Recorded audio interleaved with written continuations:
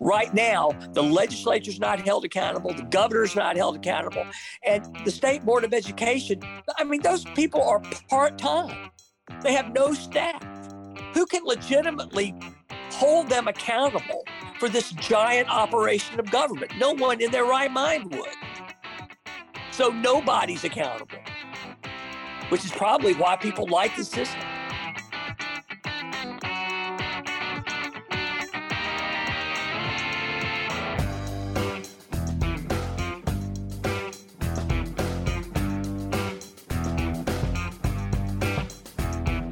Alrighty, boys and girls, we are back.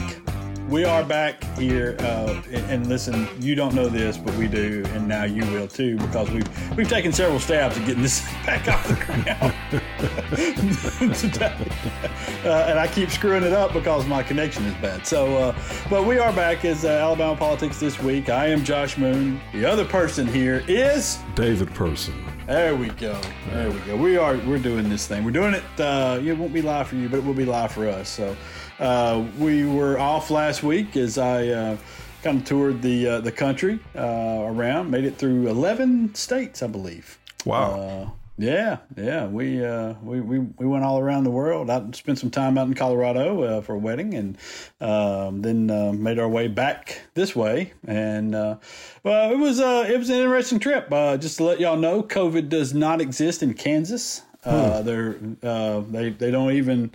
They even heard about it in Kansas. They don't. I mean, we stayed at a place overnight. Kind of breaking up the trip. We stayed at a place in Kansas, and there were no signs for COVID. There were no masks. There were no. Almost all of the hotels. We were in a hotel chain there. Mm-hmm. There was no plexiglass like there were in the other hotels in that chain. There was none of that stuff. But wow. So listen, if you really want to go to a place where COVID doesn't exist, Kansas is your home base at this point. So you're telling me basically, or you're telling us basically, that Kansas is like.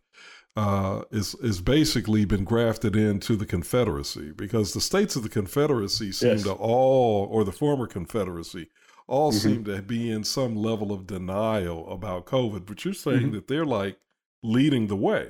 Oh, Kansas is. All right, so we were in Tennessee, Kentucky, Illinois, Kansas, Missouri, Colorado, Texas, Arkansas, Oklahoma, and Mississippi. Nowhere was as bad as Kansas, as far as we could tell. I mean, and listen, I'm not talking about one town, okay? Yeah. I'm talking about, because we had multiple. So you go across Kansas, it's a barren wasteland of nothing out there in the middle of the country. And I mean, you go for a long time without seeing real civilization there. But as you're going across through there, and we stopped. In 3 or 4 different places. We're traveling with a 3-year-old, so you make some stops. You know what I mean? You get I got to pee quite frequently from the back seat, and so we stopped and get out. And listen, in all fairness, we're taking a long car ride here, and so a little person, you got to get out and give them something to do. And we did that. Went to some kids' museums and whatnot, and had a really good time, and she was great. But in Kansas, we stopped at probably 5 or 6 different places along the way. And just going into gas stations, going into restaurants. We ate at a restaurant. We stayed at a hotel. We went to a bunch of different places. Dude, there was nothing. I mean, and like there were other places where they weren't taking it very seriously, of course, where you would go into these places and nobody would have a mask on. But in all of those places, there were signs, there were safety barriers, there were different things there that let you know that they had at least heard of COVID at some time in the past, There was nothing. I mean, there was no signage. There was no, there was nothing at these places. It was just amazing to me. Well, I'm stunned because I just assumed that what I see, I was in, over the past few days, I've been to Atlanta as well as Birmingham. And of course you see pretty much what you expect to see, which is a lot of people not wearing masks, Mm-hmm. but there were also a good number of people who were. And I just thought that we were at the bottom. Like this is as crazy as we get in this country, where you've got, 40% or more of people in a huge public space, not wearing masks. But you're saying that Kansas is leading the nation. That's what you're telling me, right? As far as I could tell, yes, that is what I and listen, I understand. Even when I say I stopped at 4 or 5 or 6 places, that's still, I understand, a limited sampling of all of Kansas. I get that. I mean, it just, what makes me say that more than anything is that we were at a lot of chain places, like chain gas stations, for example, and a hotel chain that we stayed at overnight. And there were, at those places, there was no signage. That's what got me more than anything, was not the fact that people weren't wearing masks. I mean, I'm used to that. That doesn't faze me at all, in certain circumstances, but the not having those basic kind of safety protocols, or those things where they've just put the sign up, please wear a mask or whatever. They didn't even bother with that, they even take that step. And that's what struck me as the oddest of the whole trip, was that little deal there. So I got to ask you one other question about this, sure, because it's fascinating to me. What about normally in situations that I'm in, when nobody's wearing masks, there seems to be a real casual environment about COVID with the customers, at least the people who are the servers or the service providers. They seem to be pretty, and I guess, again, for maybe because of corporates regulations or whatever, but they seem to be very meticulous about masking up, and at least they appear to understand that we're in the middle of a pandemic. Are you saying that even the people that were serving you, that they didn't have masks on? Nope. Not a one. Wow. The people at the hotel were sharing a Coke. Good night. Good night. It's just, I'm telling you, it was as if, and here's the bad part. Those people are doing better percentage-wise than we are at getting vaccinated. So you know what I mean? And so that is, I don't know. While we're kind of on the topic a bit here, have you noticed that, and I just want to get your thoughts about this, is we've been doing football now for a couple of months. We've been packing stadiums with these people. Packing them in a lot of cases with folks for a couple of months. I have not seen, and maybe I've missed it, I have not seen evidence that these football games have contributed in any meaningful way to COVID spread anywhere. Right. Have I missed that? Or are we looking at something where being outdoors is kind of the ultimate defense against COVID?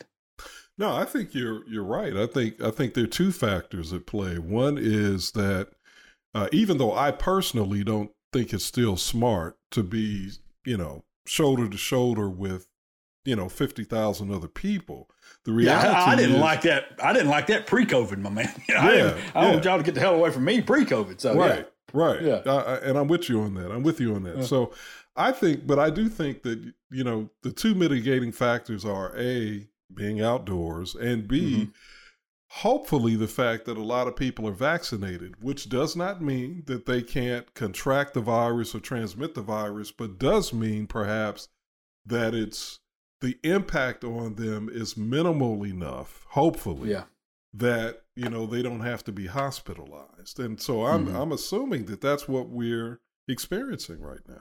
Yeah, I think that if that is the case, that's great. And I think we ought to talk about it a little bit more. That we are putting this number of people together, week in and week out, all across the country, and in some areas, frankly, like Florida, for example, in areas that have been hotbeds for COVID for a period of time, and still there doesn't seem to be a significant impact on the communities from that. Now, again, I fully admit that I could have missed some stories about some things here, and maybe that's I'm off base. But I've looked around and I have not been able to find anything. So Yeah, and so maybe that's and there was a lot of angst starting the football season and putting a lot of people in stadiums, rightfully so. Mm-hmm. I'm not knocking anybody on this. I want everybody to understand. I'm not knocking anybody that was worried about it, continues to be worried about it, or anything else. I'm just saying, just looking at the simple facts of this here.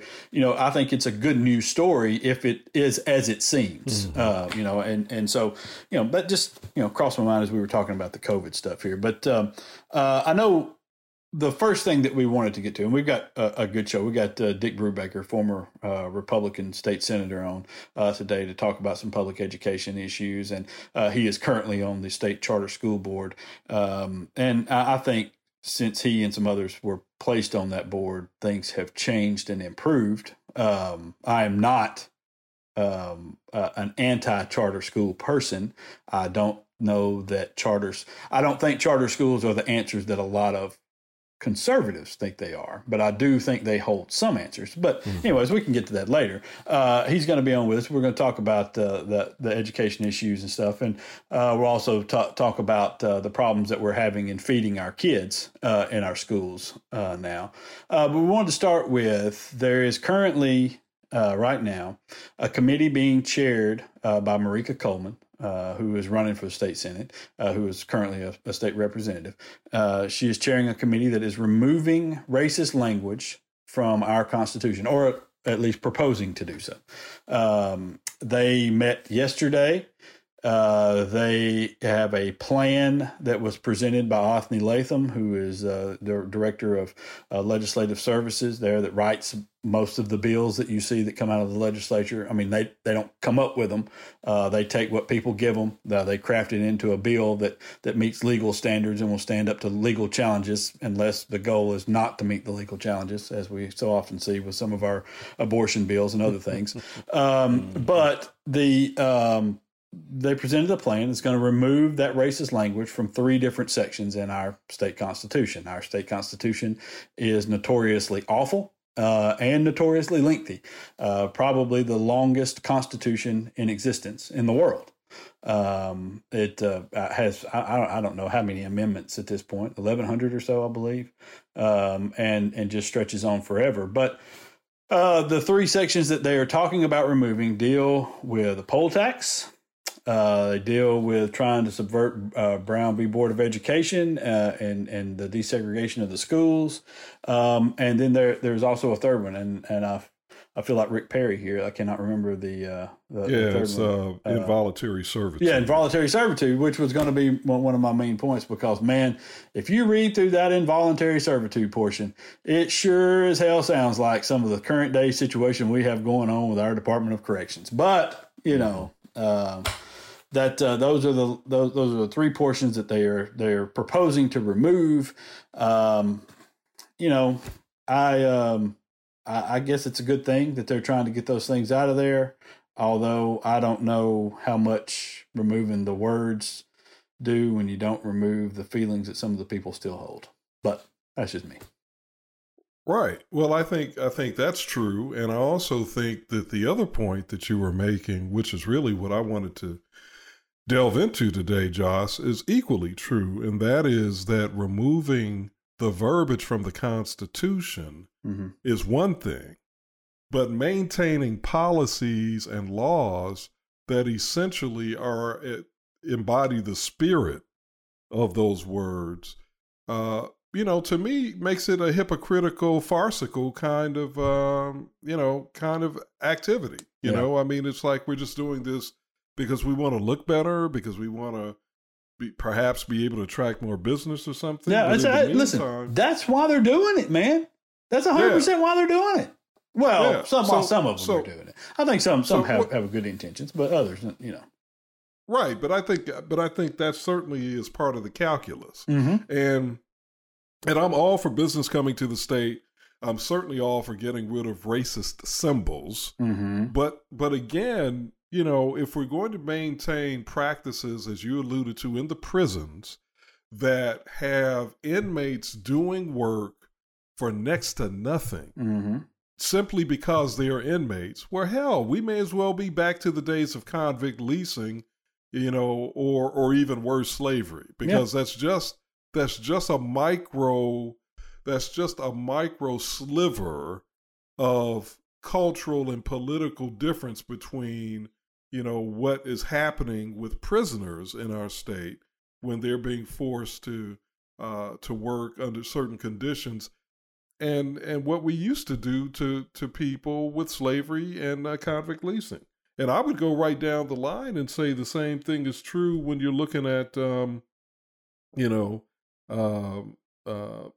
look at, okay, so we're gonna try to address the language that was put into the Constitution to circumvent Brown v. Board. Okay, great. But in the meantime, guess what? Schools in Alabama are still racially segregated. Yes, probably more so than they were in the 60s. And that's right. And in fact, extensive reporting has been done on that. And anybody who doubts it, all they have to do is look around their city. I live in what is supposed to be the most progressive city in the state, Huntsville. Where the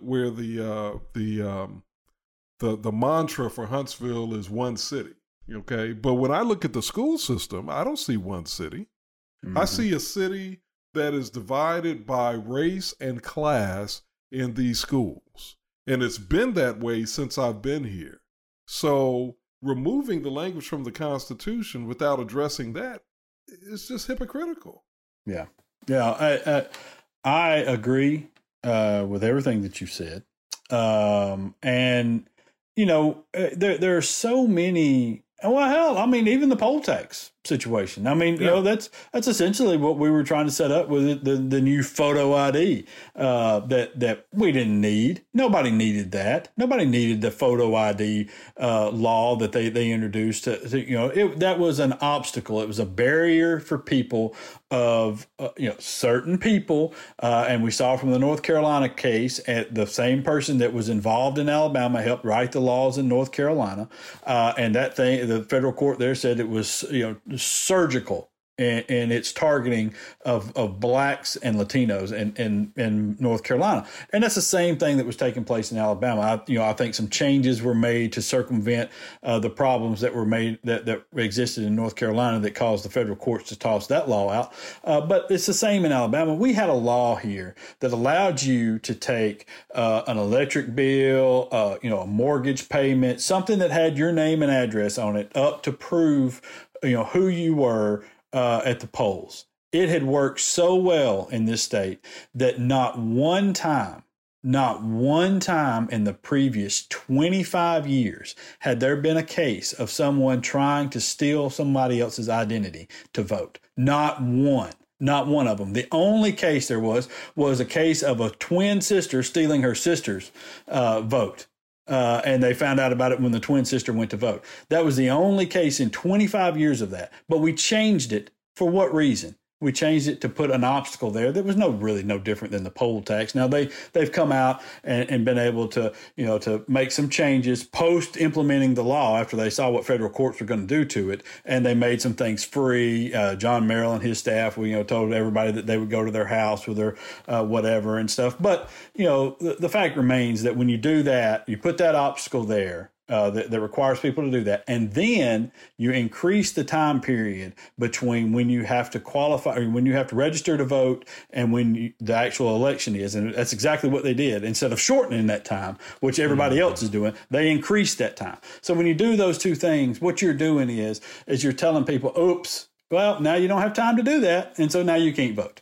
And that's right. What they're relying on to do that. And it was shameful, and it's as shameful as what they were doing with the poll tax. And it's as shameful as what they've done with, in a lot of ways, charter schools, breakaway school districts, everything else to circumvent Brown v. Board and to resegregate our schools. Right. The AAA Act, for example, when that thing was implemented, this is going to be great for all these underprivileged kids. It was going to, we're going to give them scholarships. They can go to private schools. school. They can go to, this school district over here. We'll help pay for them to go to those schools. And then, oops, wait a minute. We're going to also carve out an exception where those schools don't have to accept anybody.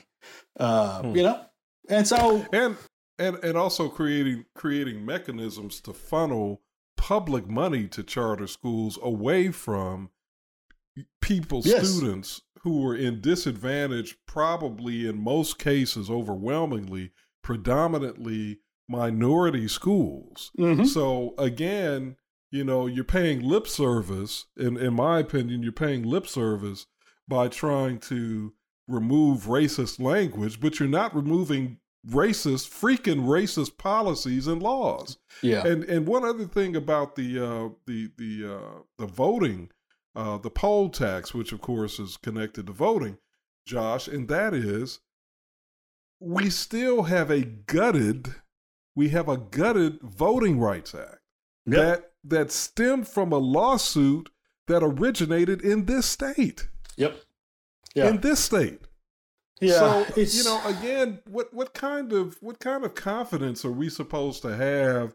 We're supposed to be jubilant and joyful and throw a damn party because, they're going to take racist language out? No. Now, take the racist language out, but you still got a lot more work to do.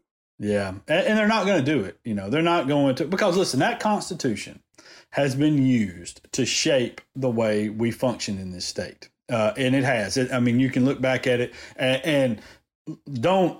If there's somebody out there arguing that this Constitution is not racist, just get out of here. Yeah, really, just shut up and move along, because it's as racist as anything that's ever been put on paper. All right, and the way it was presented, and there's some old Montgomery Advertiser, front pages that announced this thing and how the state was attempting to protect white supremacy. That's the headline. Okay, the state is wanting to protect white supremacy, and it was not said by the Montgomery Advertiser in those days as some sort of a knock on what they were doing. It was presented as, oh, look at this great thing, we're protecting white supremacy, and so that's what this thing is, and that's what it has been for years, and it shaped our education funding. It shaped our tax system. This is why so many secretaries pay more in taxes, a higher percentage of taxes than their bosses do. And that's what's been presented for years is, the lowly worker is paying more, a higher percentage in taxes than most of their bosses. It's just, it's not a salvageable thing, in my opinion. It should be trashed and it should be, we should start over, because I don't think, even with the worst of Republicans and conservatives working on it, I don't think in this day and age it could be anywhere close to as bad as it currently is. And the original document is. Even with those attitudes surviving in some shape or form for all of these many years later, I still don't think that people would have, even if they believed it, I don't think that many of those people would have the balls, or the majority, to go in and put that stuff on paper and to recodify a lot of those things that we have in this state through that Constitution. I just don't believe it. Well, there was a movement, as you know, I guess going back, 25 years ago, to rewrite the Constitution, and it looked as though it was getting a lot of steam. In fact, a lot of newspapers and other media outlets were actively engaged in promoting the movement, and it fell flat on its face, and it has never resurfaced. And I think you're right. There's no aptitude or interest really in there's no interest really in, I think I said aptitude, I meant to say appetite, but there's no appetite or interest in doing that. And that's unfortunate. No, you're right. And I think that's where we do have a problem is I think that a lot of times the minority of people that want to keep these things in place can fool the majority using race and other tactics like they always have. I mean, that's the reason why we're in the shape that we're in this state, is because the rich people of this state have somehow or another fooled the poor white people into believing that their enemy isn't them that's taking 95% of their money, but the poor black and Mexican folks that have taken 5% of their money. You know, that's where this fight has been pushed, and it's just a very, very disheartening thing in a lot of ways, because 2012 we tried to remove this language and people voted it down. 2012, not that long ago, and it's just I hope that it works better this time, and maybe it pushes things in a direction. Maybe this is the first step to a better state and a better constitution and a better operating system than we have. But I have my doubts, and I'm almost certain you do as well. I do, clearly. Yeah. I do. All right. Well, on that high note, let's slide out of here. Well, ending on high notes is not really our thing. It's not. It's not. We take the lowest notes and we bitch about them and make jokes, and so that's that's really more our thing. All right, let's slide out of here. We'll get Dick Brubaker in here and argue with him for a few minutes, and then wrap this baby up. We're back in a minute. Alabama Politics This Week. The power brokers that determine who gets the shiny campaign set up and who doesn't is kind of an old boys club. And we didn't want to have to turn those clients away because they couldn't afford the big consultant minimums to hire a pricey consulting firm. So we created Turn It Blue Digital to give down ballot candidates an option and give them a way to look like they know what they're doing, even if they don't always feel like they do. Well, talk about some of the options. Like, give people an example of what you could do if they wanted to run for, the county commission, or they wanted to run for a state house seat. Right. So the first thing we would do is get them started with a launch kit. So this is everything a candidate needs to look professional online, to have everything set up and running smoothly. One of my other favorite projects we've been working on, we just rebuilt this platform from the ground up, is a ad buying platform. So you can go in 15 minutes for $500 and run your own display ads, run your own video ads, and even run your connected TV. So your Peacock, your Hulu, that kind of stuff. How do people get in touch with you? How do they find out what you're all about and see the pricing and get signed up? Yep. So we are at turnitbluedigital.com. You can tweet me SCClayton5. You can email me Beth@turnitbluedigital.com. But turnitbluedigital.com is the best way to submit that inquiry form and get started.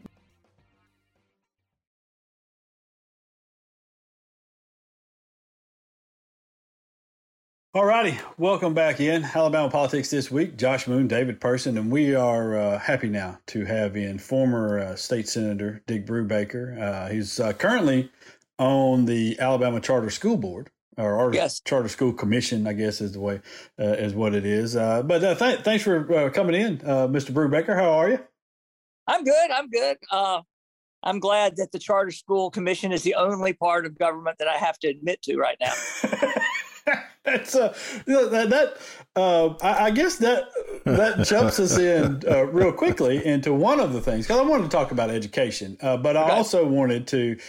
You tweeted, I guess a week or so ago now, saying that you've had enough, you've seen enough, and you can no longer consider yourself part of the Alabama Republican Party. And I guess I wanted to know what led to that and why you made that decision. Well, I'm telling you, well, first of all, there's not much place for people like me right now at this moment. Because you either have to, the Trump wing of the party, if you're not completely sold out to that idea that, the election was stolen from Donald Trump and all that matters is what happened in the last election cycle. If you're not just completely dedicated to that mantra. They don't want to talk to you. I mean, that rally they had when they were booing Mo Brooks because he got off script for about 30 seconds. And who was the other one they booed? There was another real Trumper up there talking. It was Trump himself when he talked about the vaccine. Yeah, talked about getting the vaccine. Yeah. Right. And so, even the prophet himself wasn't immune. And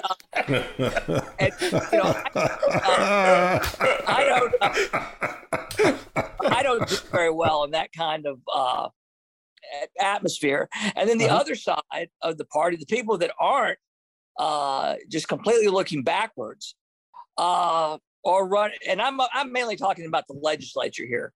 Right. I mean, this agenda that goes around, the way they've handled everything from gas taxes to prison reform to marijuana to gaming is just not what, to me, a conservative. It's not the way the conservative would have handled any of it, and it's just kind of frustrating. And there's still plenty of Republican politicians. If they ask me for help, I'll help them.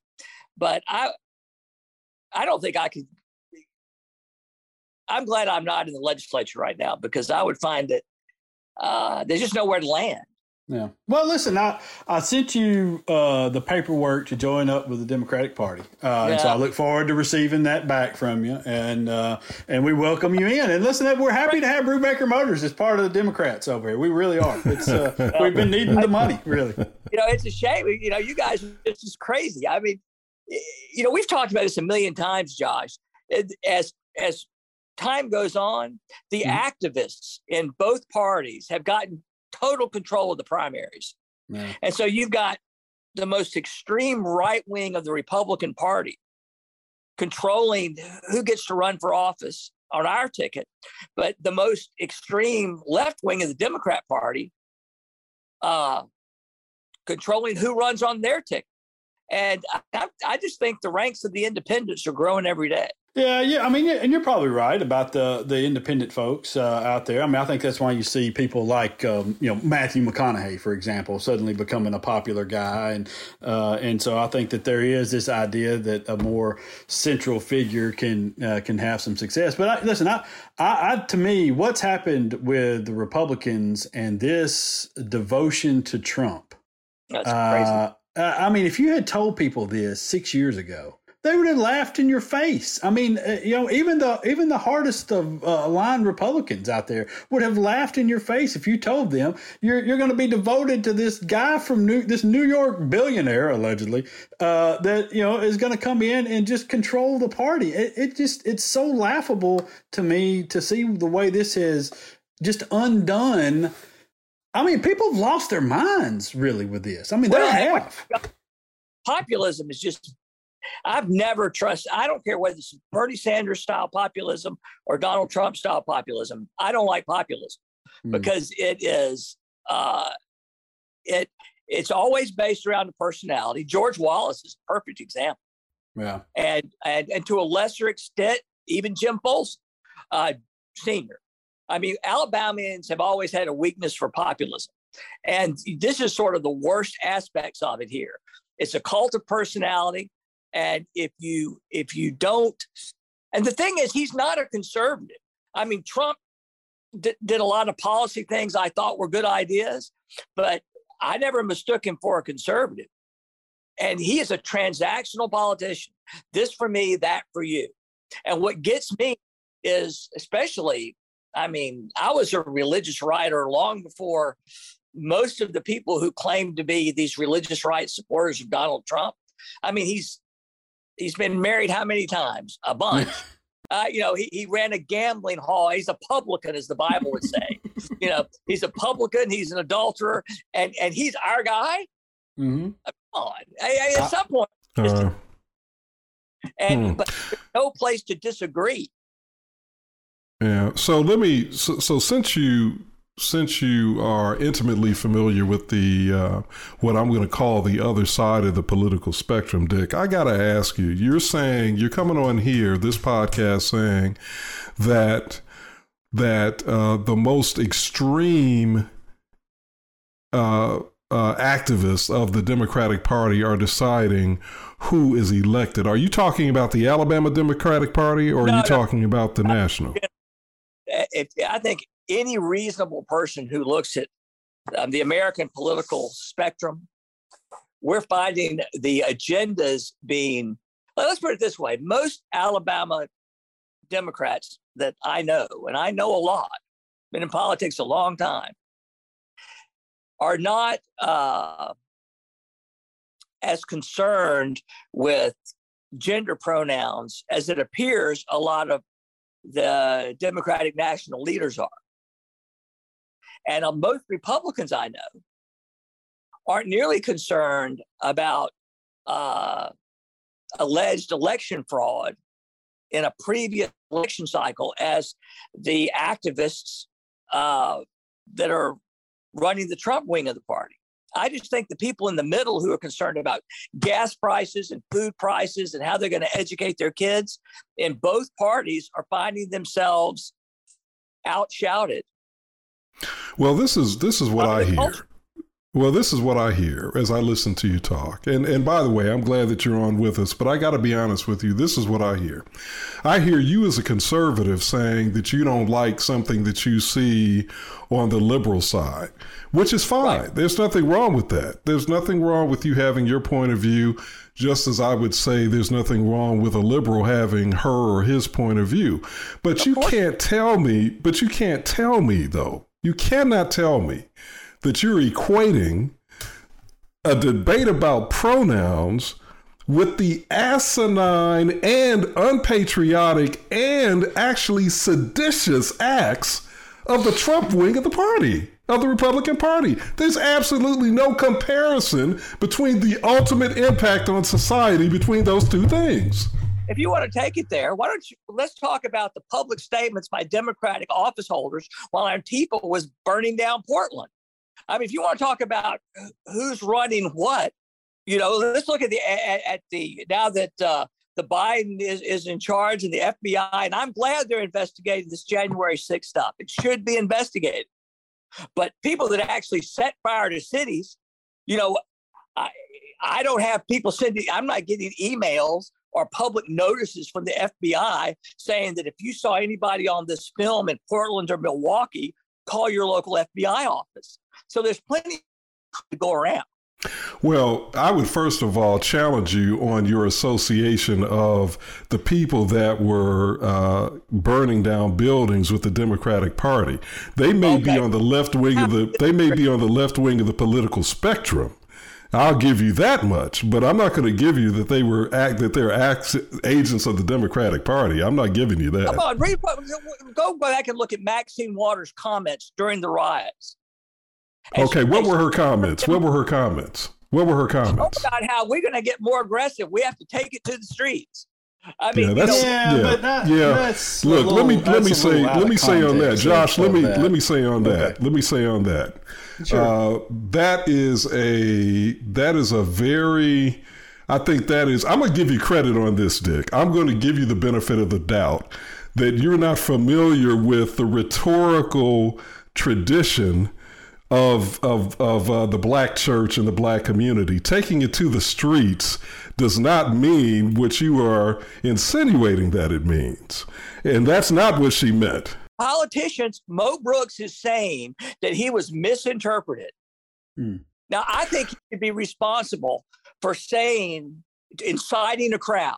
Mm-hmm. And if there's violence in the streets and a senior public official is saying we've got to get more in their face, we've got to get more aggressive, we got to get whatever, that they're responsible for those comments. But Mo Brooks was wearing a flak jacket. Mo Brooks was wearing a flak jacket. Shot at. But Mo also talked about the blood of our forefathers and going out and giving your life for the. I mean, look, there's no comparison. I don't know that we're necessarily going to get anywhere. No, I don't think. I don't. There's no comparison. we're going to disagree on this. Okay, we're going to disagree, and so I don't think we can get very far here. All right, on this issue, but well, I couldn't let that stand unchallenged. I couldn't let that stand unchallenged. No, I don't. And listen, I think everything has. What David, I think you know me well enough. You and I agree on everything that you've said. So, and I don't agree with anything pretty much that Dick has said about Maxine Waters in Portland. But at the same time, I do believe that we have some issues with public education in this state in particular that I would like to get to. Before, and if we want to circle back around and come back to the argument, we can do that. That's fine. I don't mind. But before we go completely off the rails, I would just like to talk about those for a second. Okay. I mean, and then again, not faulting anybody for anything, because the point you made, David, were 100%. But all right, I wrote a piece this week about the issues we're having currently with feeding our kids in schools. The supply chain has been disrupted. Right. We have nobody seemed to know anything about this. Today they had a state school board meeting where they again codified the critical race theory ban or whatever, and that was their main action. What are we doing? Well, I'm going to tell you, you will remember that I resigned my chairmanship trying to get when the National Education for Reading and Math Assessments came out in 2017, I think, and Alabama had bottomed out and was last in the country. Nobody would say anything about it in either party. The school board had nothing. The state school board had nothing to say. The State Department of Education treated it like a non-event. Neither political party took any notice at all. And remember, these are reading and math assessments where in 2007, we were sort of in the middle of the pack on. Mm-hmm. And now we've tumbled all the way down to last in math, and we were like third from the bottom in reading. And nobody cared. I have the only sanity you're going to find in Alabama public education is on a few local school boards that are focused and on task. Mm-hmm. When it comes to state politics, whether we're talking about the people representing teachers or the people representing schools or the bureaucrats, nobody has their eye on the ball as far as student achievement and apparently even feeding them. Unless they've changed the law, Alabama school systems have lots of leeway of buying locally if they can't get school lunches through their usual sources. And if kids are actually going short, it's because the grown-ups aren't doing their jobs. Mm-hmm. I'm sorry, Josh, go ahead. No, go ahead. Go ahead, Dick. No, Dick, I think we have found a point of agreement today. I like what you just said. And I want to ask you, what do you think the solution is? Because we do have a crisis in public education. What's the solution? Well, first of all, you're going to have to get some people who aren't actively anti-intellectuals running the schools. Yes. Yes. Okay. And I could go into, and that's, you've got, and I don't want to paint with too broad a brush, but the higher up you go in the food chain, in the education bureaucracy, the less concern there is with what we're actually teaching students. And you can say, well, Alabama's a poor rural state, but there are plenty of states that are educating kids from poor rural communities. Mm-hmm. But the secret is, it's not magic. They are fanatics about remediation. In those first 3 grades, every school system that has been turned around, every place where you see disadvantaged kids, especially in more rural settings, achieving some sort of educational equality with their urban, better funded peer groups, are where the people running the schools have focused on remediation, and that's where they put their money, their time, and their effort. We're not doing that in Alabama. We never have. And nobody wants to talk about blocking and tackling. What we do want to talk about is a bunch of side issues. And, you know, there's, you know, if it was up to me, I'm trying to find a way to say this where it doesn't sound so damn harsh. Because I'm not doubting people's goodwill. We've got a system in place where nobody's accountable. Like, you go to a city like Montgomery, Alabama, where I live. I'll talk about my city. That's always safest. Nobody's on the hook for public schools in Montgomery. Nobody. Not the mayor, not the county commission. We've got a bunch of part-time local school board members who are limited to dabbling on the policy side. And then we've got nobody. So when schools fail, and I sent Josh the last state scores that I had access to. And I don't know if he shared them with you or not, but they're pretty depressing. Yeah. I mean, I sent them to him for every school system in the state. So feel free to get them from him. Okay. But they are, I mean, and nobody is being asked questions about it. I mean, the media has gotten so tired of trying to get public officials to talk about it, they've just given up. I mean, the last assessments showed, I'm doing it from memory, but for African-American boys in Montgomery County, I think it was less than 11% of them tested as proficient in math. My God. Oh, it's terrible, man. It's terrible. Well, and Josh, if you would give him that email, I will. I think he'd be interested. But it's that way Wow. the state. No. Now there's some places where it's not that bad, but there are very few places where you call it good. Yeah, the best school nobody system in the talks about state. The best school system in the state was 50% proficient in math. The Well, there you best. Wow. The best. And so, Wow. But I mean, it's nobody just, talks about it on either side. but doesn't that, let me ask you this.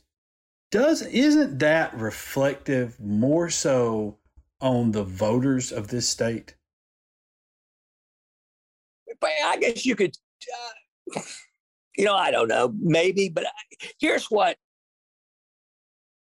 If you're talking about school funding and local support for schools, yeah, that's part of it. But the other part is that you've got parents who have been told that, let's face it, I mean, there are public school systems where if you're that parent that is down there standing on the principal's desk, insisting that your child be educated properly, I hate to say it, but when I was in public office, parents like that get retaliated against. Mm-hmm. And school officials have a lot of ways that they can make it harder for your child, not easier.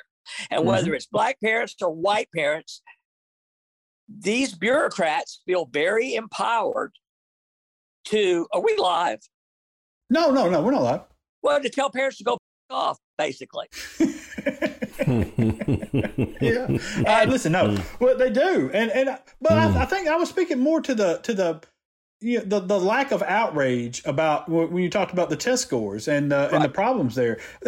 So much of that is driven by public outrage. When the public gets all up in arms about things, well, then all of a sudden some politicians start caring about things.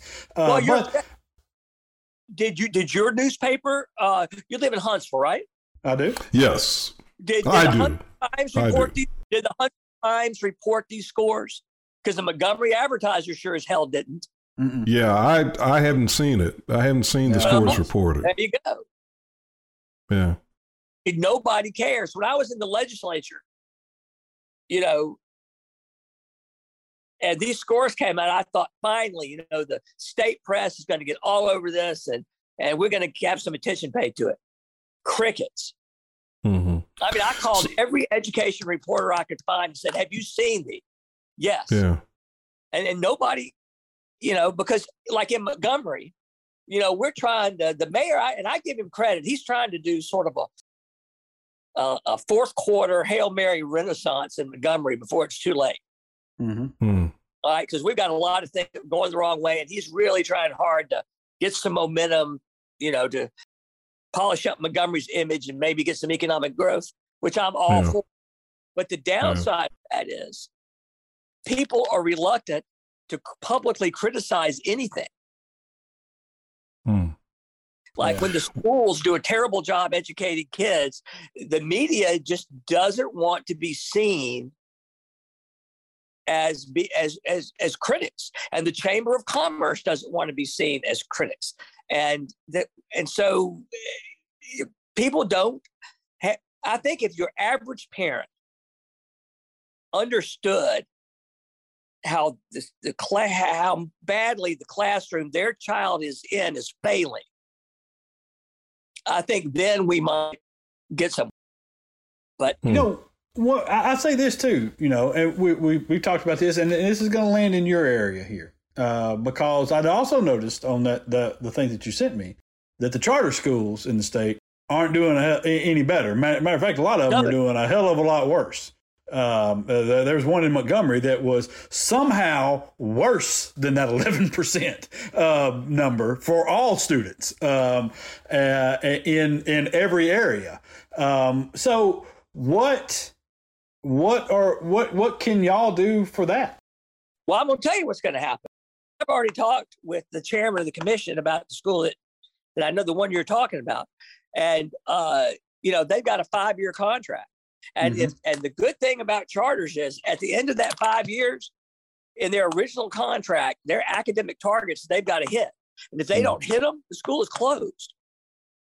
And I'm going to tell you, I don't know if closing is necessarily the right word, but we have got to find a way to make the people, the principals, and I even feel guilty saying that, because some of the principals that are running especially these elementary schools that have too many kids, not enough teachers, especially in Montgomery, where some of the underfunding is most apparent, are just killing themselves trying to do a good job.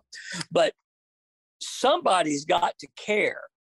Not only how much you care about the children, but are you actually teaching them to read and write? And do their numbers. And if they thought, if the grown-ups really thought they would suffer a penalty, I think we might find people more interested in this intensive remediation. Because, one good thing is, pre-K is expanding in Alabama. And we are getting kids into schools younger, which gives us a chance, in K4 and, in K5 to begin to make some progress. But if you don't, all the Head Start research is clear. Head Start, the places where these Head Start kids continued to get the remediation that they had gotten in Head Start before they, before they started school, the school system that continued to give those kids that same sort of after-school support, those Head Start children maintain those academic gains all the way through their school careers. The school systems that didn't, by the time those Head Start children were in the 4th grade, you couldn't tell they had no demonstrable advantage over a similar peer that did not participate in Head Start. So for disadvantaged children, the key is hanging in there. And if you can keep kids on grade level until the 4th grade, statistically, they'll make it. Yeah. So let me ask you before we run out of time, Dick, and I really appreciate your passion and your insight on this topic. My recollection is, and you and Josh correct me if I'm wrong, but my recollection is the last governor that we had, and I'm going to the top of the state here because I think ultimately this is about the vision that is set by the leader of the state. The last really solid pro-education governor that we had, to my recollection, was Bob Riley. And he seemed to be very committed to the kinds of things at those beginning years, those early years, that will lead to what we're talking about here in terms of the progress of children as they move forward into becoming young people and adults. Do you think it's a leadership problem? Is that the problem, that we've just had a decline since Bob Riley in terms of the caliber of the governors? Or what's your thought on that? My thought is this. In states where the governor is on the hook for public education, in other words, in states that have appointed state school boards that serve at the pleasure of the governor, so voters will blame the governor if the schools are bad. That's what I'm saying. Okay. In the states, the governor spent a whole lot of their time on public education. In states like Alabama, where the governor is only one vote, and everybody in politics knows how little actual control the governor has on the day-to-day running of schools. Not only are they not on the hook, they don't spend any time on it. I mean, Alabama governors very seldom attend many state board of education meetings because they can't control what happens. I agree with you that leadership and accountability is part of the problem. If I could wave a magic wand, we'd have, no matter in his first term, a new governor would get to appoint half the school board. If he gets elected, he should get to appoint the other half if he gets reelected. And they serve at that governor's pleasure. So at the end of a quadrennium, that governor is responsible for what happened in public schools. Right now, the legislature's not held accountable, the governor's not held accountable, and the State Board of Education, I mean, those people are part-time. They have no staff. Who can legitimately hold them accountable for this giant operation of government? No one in their right mind would. So nobody's accountable, which is probably why people like the system.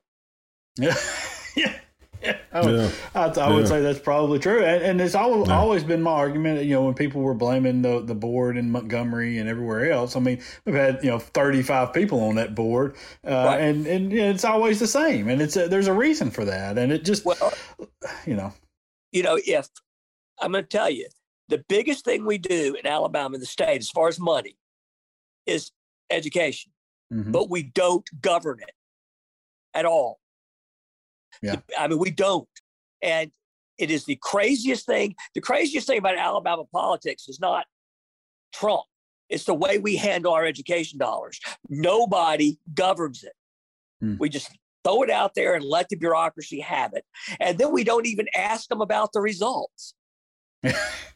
Test boards are a perfect example. It's crazy, Josh, but it's been that way for 30 years. Well, we agree, and listen. It's astonishing to me that you can say such really great things about education and stuff, and then hold those other views that you have. It's just like it's just the craziest thing in the world to me that you hold these other crazy ideas. But listen, that's all right. It is all right.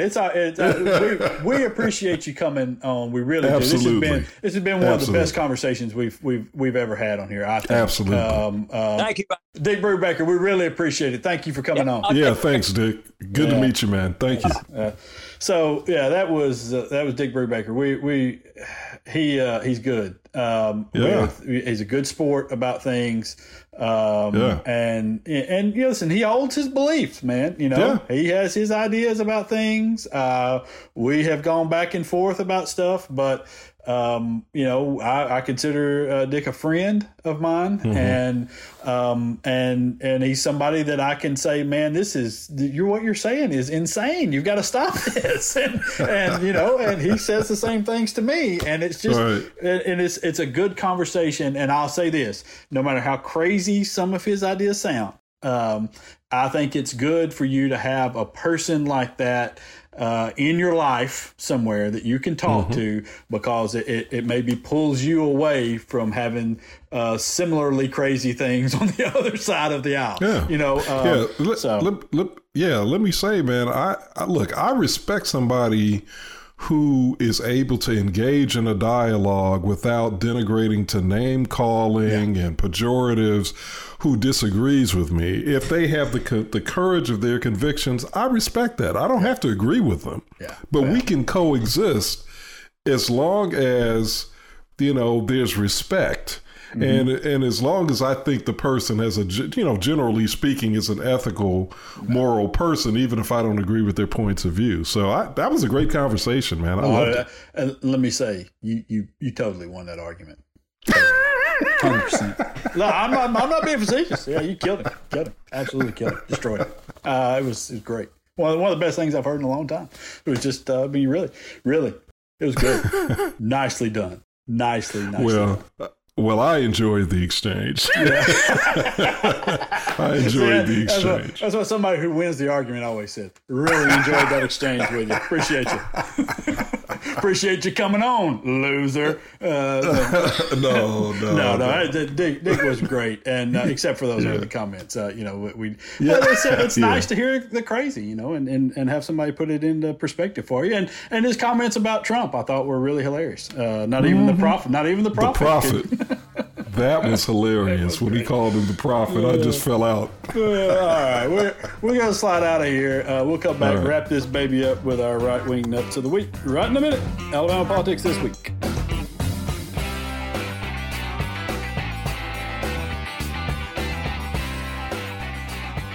Hey, everybody. If you would like an opportunity to interact with us here at Alabama Politics This Week, we've got a great way for you to do that. Shoot a question over to apwproducer@gmail.com. That's apwproducer@gmail.com. Anything about Alabama politics you want to know about, what everybody likes to drink, or where everybody likes to hang out, or whatever your question may be. What chances the Democrats might have in the upcoming midterm elections. So shoot us a question over at apwproducer@gmail.com. apwproducer@gmail.com. Thanks.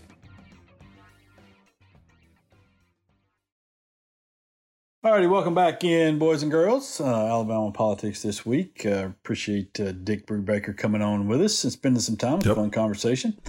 Wrapping this thing up, though, we're going to do, I think we did this a few weeks back, where we just kind of made the topic of the final segment also our right-wing nut, because they deserved it. And and we're going to do that again and talk about this, because we're going to make the state legislature our right-wing nuts here. In total, the right-wing nuts of the state legislature are going to be our right-wing nuts, because they spent a special session, had to be called back in, spend our tax dollars to be called back in, because they wanted to spend billions of our tax dollars on prisons, building new prisons that didn't address any of our problems with our actual correctional problems that we have in the state that we're being sued by the Department of Justice over, in which is a mind-boggling case. All right, let me tell you how bad that case is. All right, just real quickly here. Earlier this week, a judge had to rule against the state. The state had asked to dismiss some charges in that lawsuit. And one of their defenses was, hey, we're already being sued by the feds for this thing in another case. So could we please let this one go? And the one that they were trying to get out from under was the understaffing thing that they were being currently sued for and were under another court order about in another case. Okay, so that's how we're going with this. And somehow... Wow. Despite spending billions of dollars, we're not going to address any of the problems in those lawsuits. So, but we spent our time and our money to come in and do this great thing, and everybody patted themselves on the back. In the meantime, we have, and by the way, they spent $400 million worth of COVID money in the building of these prisons as well. That. In the meantime, we have schools across this state. Every single school district across this state is currently facing food shortages. All right. We have supply chain issues that are dramatically affecting a lot of all of our school systems, but really affecting a few of them, to the point where some have closed, have stopped serving lunches. Some are threatening to close the schools because they can't feed the kids any longer. That affects 700,000 kids, especially the percentage of those kids who are impoverished, and schools are really their only place to get a reliable meal. And we have known about this. We knew about this months prior to this special session taking place about prisons. We've known about the dire situations for at least 2 months now. And yet, when AL.com, and God bless them for doing the work on this and making the calls, and the folks at the education lab that they've put together over there, they do a really good job and a really good service for the state and for public education. But they called the governor's office and asked the governor's office, what is going on here? What's the plan to solve some of these food issues? And essentially, the governor said, wait, huh? You're breaking up. What? Who? Huh? What? Maybe the connection's bad. Maybe you should try to call Ag and Industry and ask them. And check your Wi-Fi. Yeah, and so they called Ag and Industry, and the Ag and Industry people were like, "Yeah, what? A plan? No, there's no plan." And so, priorities, man, priorities. I just. I wrote about it and essentially said, basically the only way these kids are going to get a free meal is if they go to prison. Yeah. So. Yeah.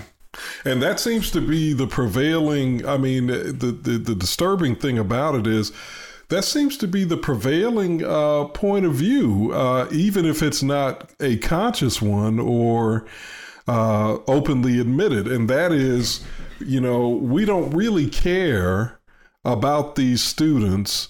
But we're happy to feed and clothe them in prison, though. Yeah, we're happy to do that. We're happy to provide them with a place to stay in prison.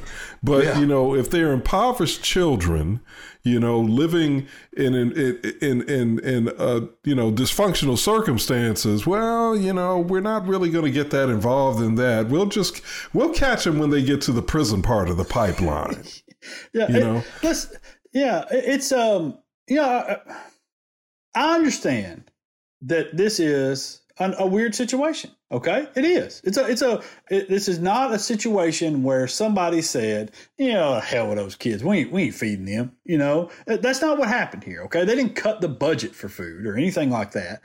It's a supply chain deal that was affected by COVID over the course of many months. And so now, just like you see at a lot of places with stuff that you normally buy at the grocery store or whatever, that has been disrupted to some degree. And schools are not able to get a lot of the food that they were able to get previously, or to do it easily. But this is affecting schools all across the country. And all across the country, states have come up with ways to mitigate the big problem that they have here, to lessen the damage that's being done, to go out and find solutions to this, because they thought about it and said, wait, we don't want our children to be hungry. We take pride in our education system. We would like for these kids to be healthy and fed and to learn, because we live in a civilized society, and this is some shit that matters to us, Yeah, and what I'm attacking, Josh, is the callousness, the lack of urgency, the lack of prioritizing here. We're prioritizing prisons over dealing with a problem that has the potential to erode and undermine the social fabric, the human resources of our very state. Children are literally our future. Yes. And if we do not invest in our children, in their health and well-being and in their education, then we end up with a state that's going to be dramatically diminished in terms of its capacity to do the things that conservatives say they like to do, make money, build businesses. Well, how are you going to do that with a diminished population? Yeah, it is very indicative of the mindset and the disconnect that exists between our leaders, and I use that term lightly. And the people who are out here every day, teaching kids, going to work, and it's there. There just exists. They don't know, man. And that's the problem. Is so many times here they don't know. We've elected people who are so out of touch with the basic reality that's being faced day in, day out, not by just Black Alabamians or Hispanic Alabamians, but by the working class Alabamians. They're so out of touch with this reality that it doesn't even cross their mind that they should do something about this food issue at schools. Because hell, it's not affecting their kids that are in the private school. Why you can't feed their kids? Why can't you feed their kids? I mean, that's and it's just look, because I've gotten this argument since I wrote that column about this. I have gotten this argument at least 24 times. Why is it the school's responsibility to feed somebody's kids?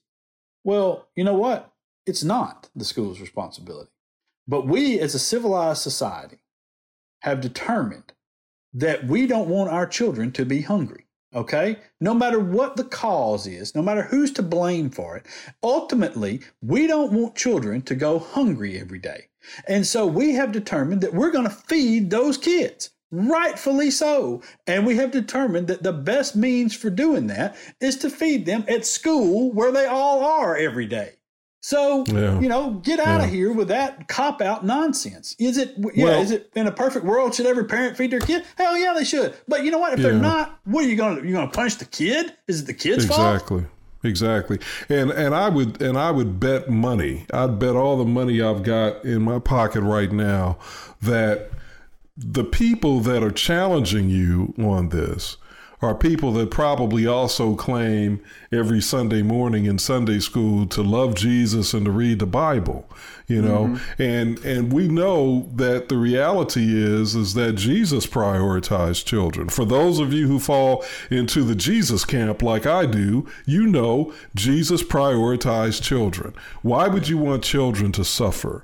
Why would you stand by idly if you claim to be a follower of Jesus Christ and watch children suffer? Why would you even watch the poor adults suffer? And there's no qualifier in the Bible that says, oh, well, the only poor that are deserving of our help are poor who couldn't help it. If they have any kind of, able-bodiedness or anything, then we're not going to help them. Well, the Bible doesn't qualify it. It just talks about helping the poor period.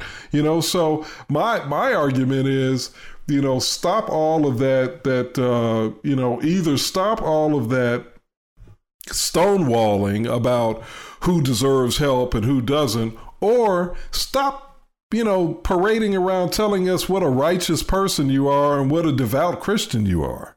Yeah. Yeah. And, I think about a lot of times is LeBron James, and what he did in Akron.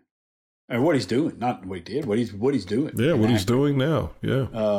With the schools that he's created there, and that those schools they don't just feed the kids; they feed anybody in the neighborhood. They have coat rooms where people can come in the cold months and get coats. They just come get a coat, come get it. They have free areas for food that they can come and get food if they don't have enough things there. Food pantry. And, it just is, that dude is vilified, for speaking out about injustices and about the way people are treated, when in reality, he's doing what every single person should do. here is stand up and have in certain cases has he said something that was maybe misguided or misplaced at times, maybe, but I'll tell you this, I would much rather have a person who says something that's misguided and misplaced when he's coming at it from a mindset of protecting the least of these than anywhere else. And that's what he's done throughout his career. And he's not the only one. There are other people out there that have done this as well. But that's what I think about is that, and while we're sitting here, patting each other on the back for building bigger prisons and, and in the meantime, kicking the can on this school situation and pretending that, well, there's just no solution to this when nobody has even really tried. It's really disheartening and frustrating and infuriating in a lot of ways. Yeah.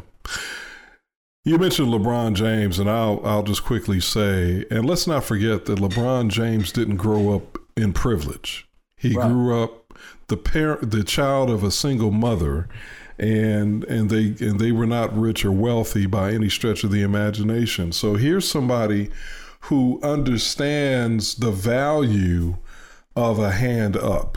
Here's somebody who appreciates on a personal level the impact that charity can have in transforming a life. Yep. And he is doing God's work in ways that many of these so-called churches and Christian communities are not doing. Yeah. Because of what he's doing. And what he's doing, by the way, is going to transform probably a generation of children in his hometown. Going to transform that generation. Who knows how many doctors, lawyers, teachers, entrepreneurs, and others will be created because of what he's doing for those children. It is truly what his life is one of the most amazing stories in all of sports forever. Where he came from, how he was adored, and and everybody anointed him King James from the time he was 12 or 14 years old. There is no way that man should be what he is and have the attitude that he has, being treated like that from such a young age. He had people throwing things at him from the time he was, 10 years old, giving him free stuff, telling him he was the greatest.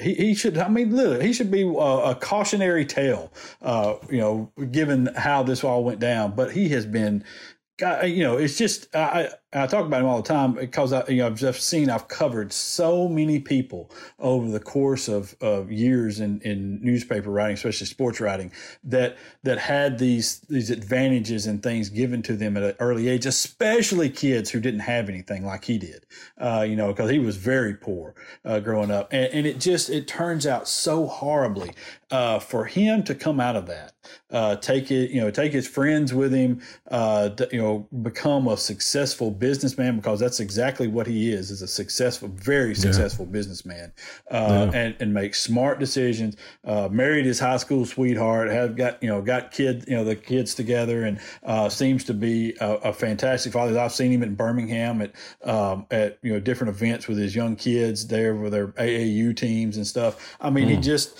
he's involved with them, and that seems to be like what his pride is going with those kids, the same as Russell Westbrook with his kids, and so it just is a fantastic story. And then to add to that, the giving back to the community and stuff. And I know I'm off on a tangent here with this, but it's just, you don't get a chance to say it very much, and it just is really one of the greatest stories that I've ever seen in all of sports. And he doesn't get the, people hate him for his political views or whatever, and so his story sometimes just does not get the respect that it deserves, I think. But no, you're right.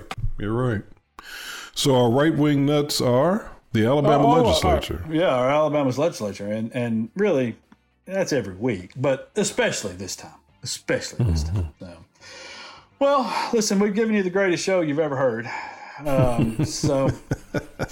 Well, Hey, they don't know. It could be. We did a good job. We did a good job. We did a good job. We did enough to get paid this week. So, all right, let's. And that's important. That's important. Really, that's the goal. Once we pass that, everything else is just bonus for you people. Once we figure out we've done enough to get paid, we usually just stop. So, all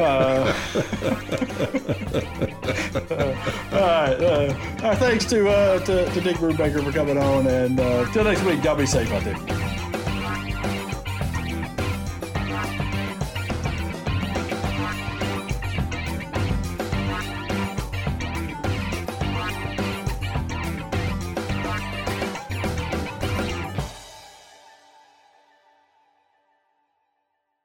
Hi, this is David Person with Alabama Politics This Week.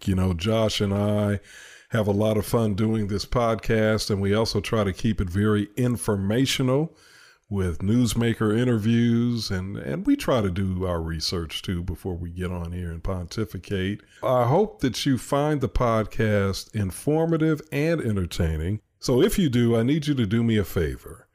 I need you to rate us, subscribe to us, and review us on your favorite podcasting platform, iTunes, Stitcher, Spotify, whatever it is you're using to listen to us. Please do that. That will help us to move up in the rankings and also to get more people to tune in. So if you're a fan of Alabama Politics This Week, I hope you'll do that for us. Thanks.